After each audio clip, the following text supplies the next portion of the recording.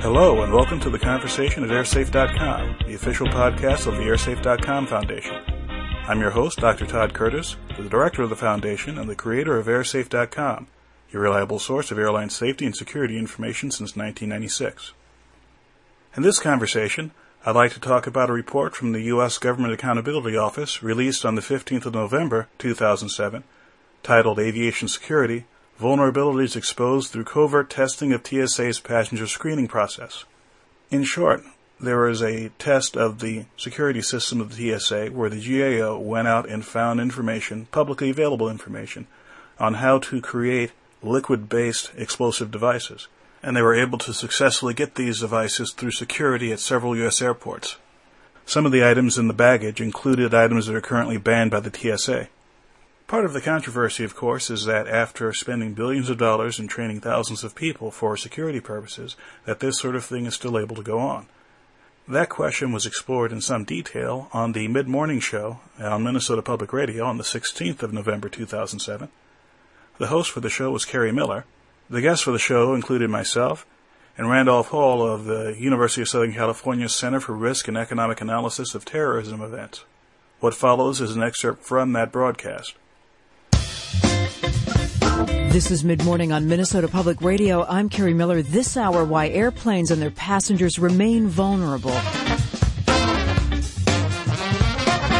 When undercover investigators showed up at airport security checkpoints earlier this year, they were able to smuggle detonators, liquid explosives, and other banned material right past the security agents and the high-tech screening equipment. They were working for the Government Accountability Office, and what they found ended up in a bluntly written report that says the Transportation Safety Administration is not doing enough to enforce security.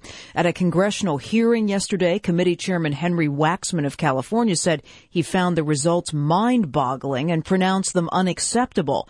But an assistant administrator from TSA said the GAO investigation is not the whole story. She told the committee, "There's nothing in this report that's news to us that we were not working on or don't already know." So what's the real story? How porous is this country's airport security? And why is it that after 6 years, billions of dollars in the hiring of hundreds of new security personnel, that banned substances and devices are still getting through? What kinds of new technology is the TSA bringing on board to tighten security? We've asked two guests to be with us today to answer some of those questions. Randolph Hall is the Vice Provost for Research Advancement at the University of Southern California, also a founder of the USC Center for Risk and Economic Analysis of Terrorism Events, and that's known as CREATE, and he's with us this morning from L.A. Mr. Hall, good to have you with us for the conversation. Good morning. Great to be here. Todd Curtis is with us as well. He's a former United States Air Force flight test engineer and a Boeing airline safety engineer, a member of the International Society of Air Safety Investigators, and he is with us this morning from Seattle. Mr. Curtis, glad you could join us as well. Well, thank you for having me. Mr. Hall, to you first, the chair of the House Oversight Committee, as you heard, is calling these security breaches mind-boggling. The TSA, though, is saying this is not news. Where's the truth lie between those two things? Well, when we look at terrorism and aircraft, we've paid very close attention because we know that's where terrorists have struck in the past. We also have to recognize that aircraft alone are not the only place that terrorists could strike, and we have to be very careful not to focus in on just this one point of attack. And Mr. Curtis, I understand that, but the question has got to be asked that there's been a lot of money invested in this, there's been a lot of personnel that have been trained, and there's been a lot of focus on these airport security issues. It does not appear that they're solved in any stretch of the imagination here. Well, here's the basic situation. As difficult as it may be to carry something through security, the imagination of the potential bad guys out there is such where it's just a matter of looking for the weaknesses in the system. And simply put, liquids are one of the kinds of things, especially explosive liquids, that are very difficult to detect with the standard procedures that are in place right now. And so you're saying that no matter what TSA does, it's always going to be tough to be ahead of whatever ideas the terrorists would have out there. Well, that's correct, because the technology that is out there, either in development or in the field, is widely known to those who want to look out for that sort of thing.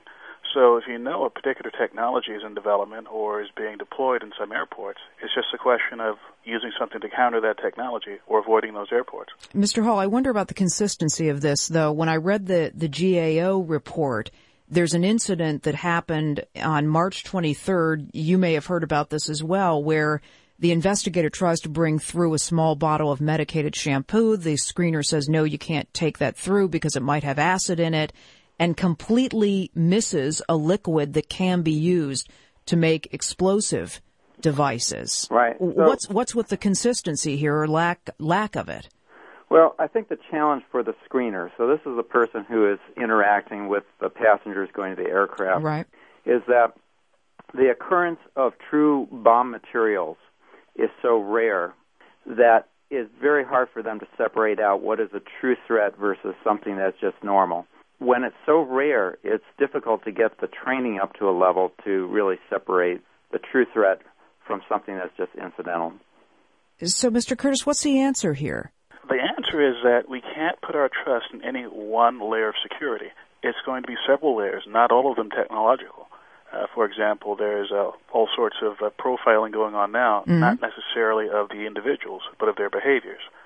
For example, if someone buys a ticket at the counter with cash an hour before the plane takes off, that usually will raise a red flag or two.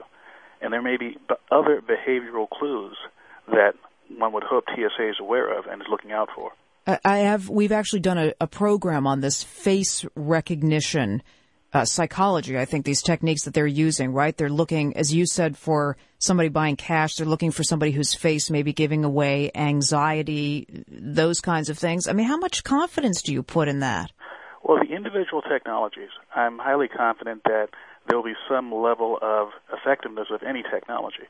A bigger question is, if you have a technology, whatever it may be, it has to be instituted across the country for every size airport for it to be effective at stopping everyone. And why?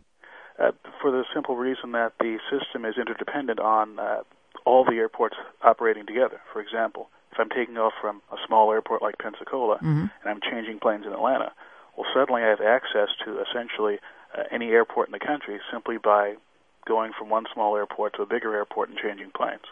So, Mr. Hall, when this TSA administrator, I think her name was Ellen Howe, says to Congress when they see the results of this GAO report, look, this doesn't tell the whole story.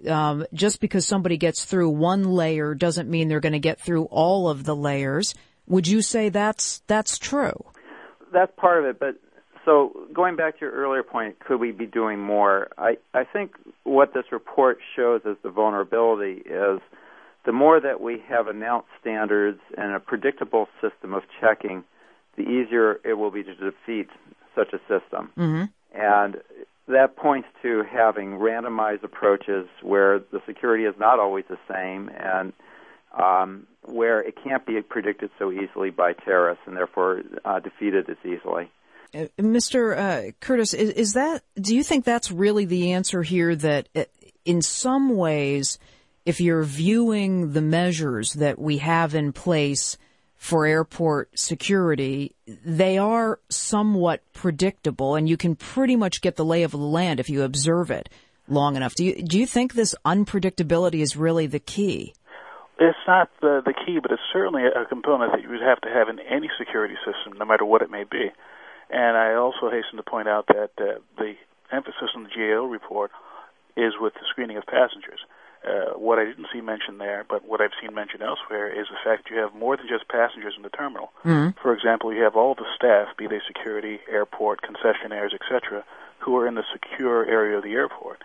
And it doesn't take a lot of imagination to think of a situation where material could be stockpiled within the airport over a period of months, weeks, or even years. And then at some appointed time, someone goes into the secure area, assembles whatever device, and takes it on board an airplane. After all, there is relatively little security once you get past the TSA screening before you get on that airplane. I was going to ask you, are there any measures that are in place that would stop somebody from doing that right now?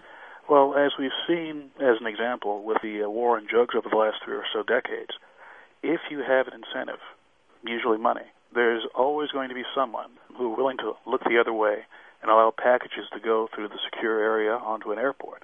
and onto an aircraft. So there's always going to be the human element. We are dealing with human beings who are part of the air transportation system and the security system, and they too have weaknesses. If you're listening in this morning on Mid-Morning, our guest this morning, Randolph Hall, Vice Provost for Research Advancement at the University of Southern California, also the founder of the USC Center for Risk and Economic Analysis of Terrorism events. It's known as CREATE. Todd Curtis with us as well. He's a former United States Air Force flight test engineer and Boeing airline safety engineer and a member of the International Safety of Air Safety investigators with us this morning from Seattle. If you'd like to join the conversation, we're talking today about this GAO report that was presented before a House committee earlier this week, in which they revealed that investigators had spread out to, I think it was 19 different airports throughout the system, and what happened when they tried to smuggle bomb components and other contraband through the airport security checkpoints. What they found is that a number of those checkpoints were rather porous, and we've asked our two guests what the implications of this are. Why is it that after all these years of financial investment and personnel hiring and lots of training, that there are still seem to be problems? Ken in Minneapolis. Hi, Ken. Your comment or question, please. Hi, Carrie. This is Ken from Metro State. Yeah, hi, Ken. Years ago, I was on my way to Belgrade and had to change planes in Germany. And the German machine caught a small nail clippers that the American screening machine had not. I asked the German inspector how this is possible. His response was simple. He said the American machines are cheaper. They are not as good. He said in Europe they spend more money and they catch everything. And Todd Curtis, is that right? Well, every country has different levels of security and different levels of emphasis. And even within the United States, there are some leeway as far as the sensitivity of, for example, metal screening machines, the metal detectors, and also changes you can make in how strictly you will hand search people if there's a suspicious activity going on. So the level of security changes all the time, and it's difficult to say that one country is always going to be better or safer than another. Is that enough, that it's safe enough, but it isn't perfect, and that's probably what we have to live with? Well, saying that the system is safe enough is a matter of opinion because, again, if, for example, if we had the same accident rate in the 1970s, today, we would have several large airliners going down every year, and it would be an unacceptable level of safety. Yet the probability was much higher back in the 70s. It was considered to be acceptable. Now, looking at the terrorism aspect of it, so long as there are no events, it's safe enough in the minds of most people. But the history has shown that there is always going to be something out of left field, someone creative as well as diabolical who might do something that no one ever expected. For example, a few years ago there was a FedEx pilot who decided to attack the rest of his flight crew using hammers and spear guns.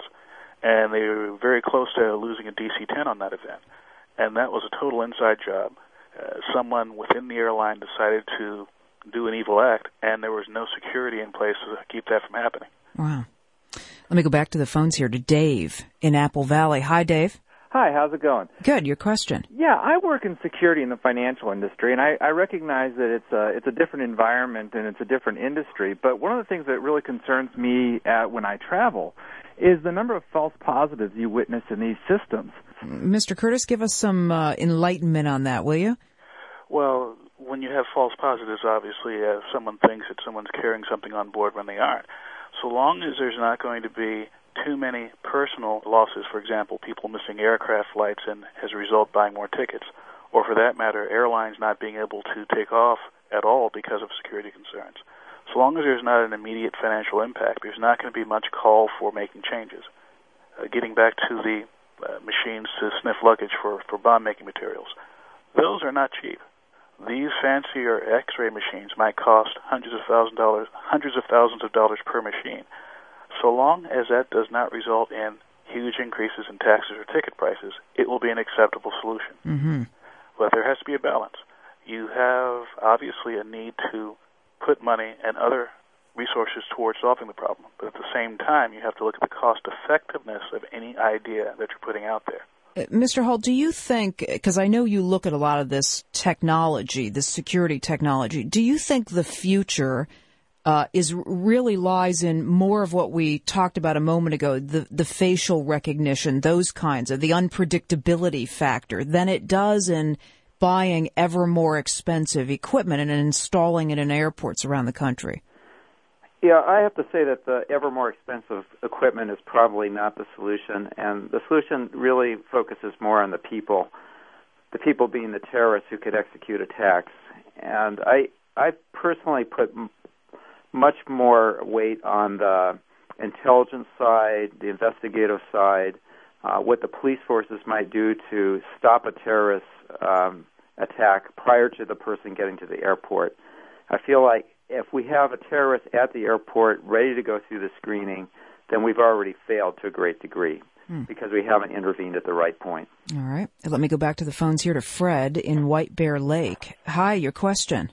Yeah, hi, good morning. I know your program is about security inside an airport, but I'm wondering what your experts think about the risk to the American airline industry of possible attacks from around the airports with ground-to-air fired shoulder missiles. It seems to me that if you were to knock down a half a dozen planes around the country, you'd literally bring the airline industry to a standstill. Huh, okay. Mr. Hall, were you talking about that earlier? Yes, and we've done some studies on that at USC. There are different types of weapons that could conceivably be used. One is a manned portable air defense system. They can fire at aircraft from a great distance at the airports. Other types of weapons that could conceivably be used, rocket-propelled grenades, high-powered rifles.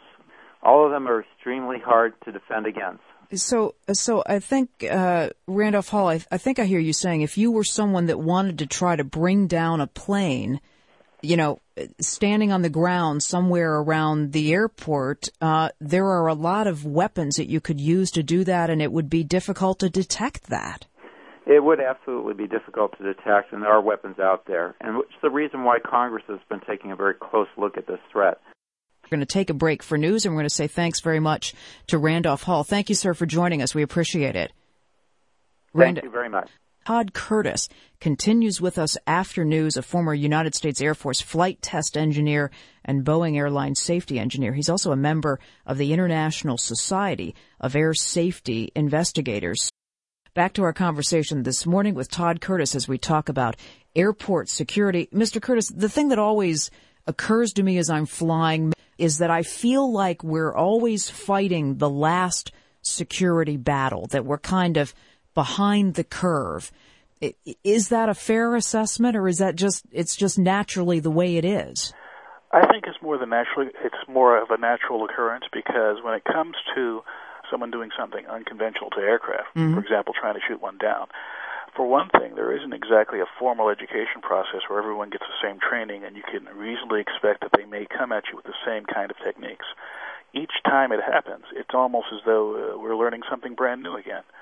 And even for some of the threats, such as were mentioned in the last segment about surface-to-air missiles, every time it happens, there's something new to learn. For example, one of the recent ones against a civilian airliner, it's suspected that the missiles did not even have the capability to seek and destroy the aircraft, that these may have been just training missiles shot in the general direction. But it had the same effect, that is, it put fear into the hearts of travelers around the world. So we're focusing on someone trying to do something and taking down an airliner. That may not be the target. Even with the liquid bomb event from a year or two ago, they did not successfully bring the bombs on board, yet it led to, overnight, a change worldwide in how procedures were being done for passengers. You're talking about what happened in Great Britain, right? That's correct. At the time, I was in Thailand traveling, and as soon as the news hit the wires, we were, I think, flying the next day on a domestic flight. The rules were in place, extremely strict. Nothing liquid was being let on the airplane. So anywhere in the world something happens, it could lead to a very immediate effect on how people travel. But I think about the shoe bomber, because that's a great example. As soon as that case broke, then everybody who was going through security checkpoints had to take off their shoes. And I always feel like there's so much focus on what was and not, at least I can't see it, on focus on what may be, this imagination that you say that these people who who might want to do, some kind of damage to the airlines, what they're thinking about. And human imagination is such where it's not just the people who have advanced educations or advanced training. Anyone who's seen a documentary about U.S. prisons probably has seen multiple times how prisoners with very few resources somehow craft together dangerous and even deadly weapons from common objects that are around the prison cell. Mm-hmm. And if you have that kind of imagination within a very tightly controlled prison creating weapons, someone who's on the outside, who has access to hardware stores and what have you, and time and information from the internet or from the library, can craft together all kinds of creative things. Let me take a call here from Paul in Princeton. Hi, Paul. Yeah, hi. Two quick questions. One was, are we still screening little old ladies, or have we gotten more smart about profiling, and so we don't waste our time with that? And then the second one, it really bugged me. It's a follow-up almost to what you were just talking about. When that whole liquids thing came up, it happened all of a sudden, and it was a big panic and they with very little warning, made all kinds of rule changes that messed everybody up at the airport about what liquids you can carry on. Right. And then they said, we already knew about that possibility. Well, why did they wait until a crisis before they instituted that? Because it turned into a mess. And I would appreciate an answer on that. Thanks. Okay, thanks. Well, let me address the second part first, because going away from the security aspect of it, this is the kind of thing that happened throughout my engineering career, especially when I was at Boeing, in that there are threats to aircraft, system failures, human failures, etc., dozens, if not hundreds, of scenarios that can be thought of. But when it came to deciding which ones we actually approach, we had to go through a very disciplined process of understanding the risk, that is, assessing the risk, and then looking at the various management options. And the bottom line from the engineering side was that if we knew something could take out aircraft or take out people, we didn't say, well, it's going to cost so many millions of dollars, therefore, beyond a certain cutoff, we're not going to do it. No, we would look at it and say, look, we have 100 different things that can kill people. What's the most cost-effective thing we can do as far as dollars spent versus lives saved? And we go after the most cost-effective things first, unless something else comes up and suddenly a lower-level risk becomes a high-level risk. And for that example, it's just easy enough to look at the TWA Flight 800 event. There had been many times in the past where fuel tanks had exploded in airliners, but that was a very dramatic event. Huge amount of press coverage, huge amount of political will being exerted on that to solve that particular problem. And indeed, design and operational changes were made in airliners in the United States and elsewhere to keep that problem from happening. But frankly, had that been in a developing airline aircraft on the other side of the world with no Americans involved, it wouldn't have happened. Paul's also asking about profiling, Todd. Well, on the profiling question, again, on the little old lady question, I mentioned Pensacola earlier. Yeah. That's because about 3 months after 9/11, I was actually flying through Pensacola to give a talk to the Naval Flight School there.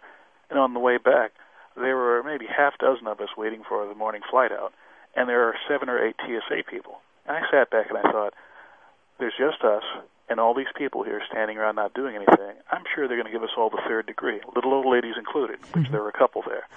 And it wasn't a question of they were profiling us. It was a question of, it's a human nature thing. They're there to do a job. We're the only subjects there for them to do their job, and they need to practice a little bit, so they practiced on us. So it's not a question of profiling. It's a question of opportunity. It's a question of how busy they are. It's a question of, well, maybe they just have to randomly pick someone now and again just to make it look honest for the outside person. So yes, little old ladies will still be searched, even though on the surface it looks like they have no risk whatsoever. Have you flown through Amsterdam since 9/11? No, I have not. I actually think they were doing this before 9/11. They have an interesting one-on-one, pretty intense discussion with passengers who are flying through that airport. And, it's a combination. It's like an interview. It's a combination of your standard questions that you'd expect about traveling and then pretty random questions thrown in. And I guess I'm curious about how effective that is and whether those kinds of techniques are coming here. Well, that's a very labor-intensive technique. Right. And it may be very effective for finding someone who's just acting out of the ordinary. who's particularly nervous, who doesn't want to answer some questions or is unable to answer questions they should be able to answer. But we have situations in this country and elsewhere that may make that sort of thing very difficult to implement.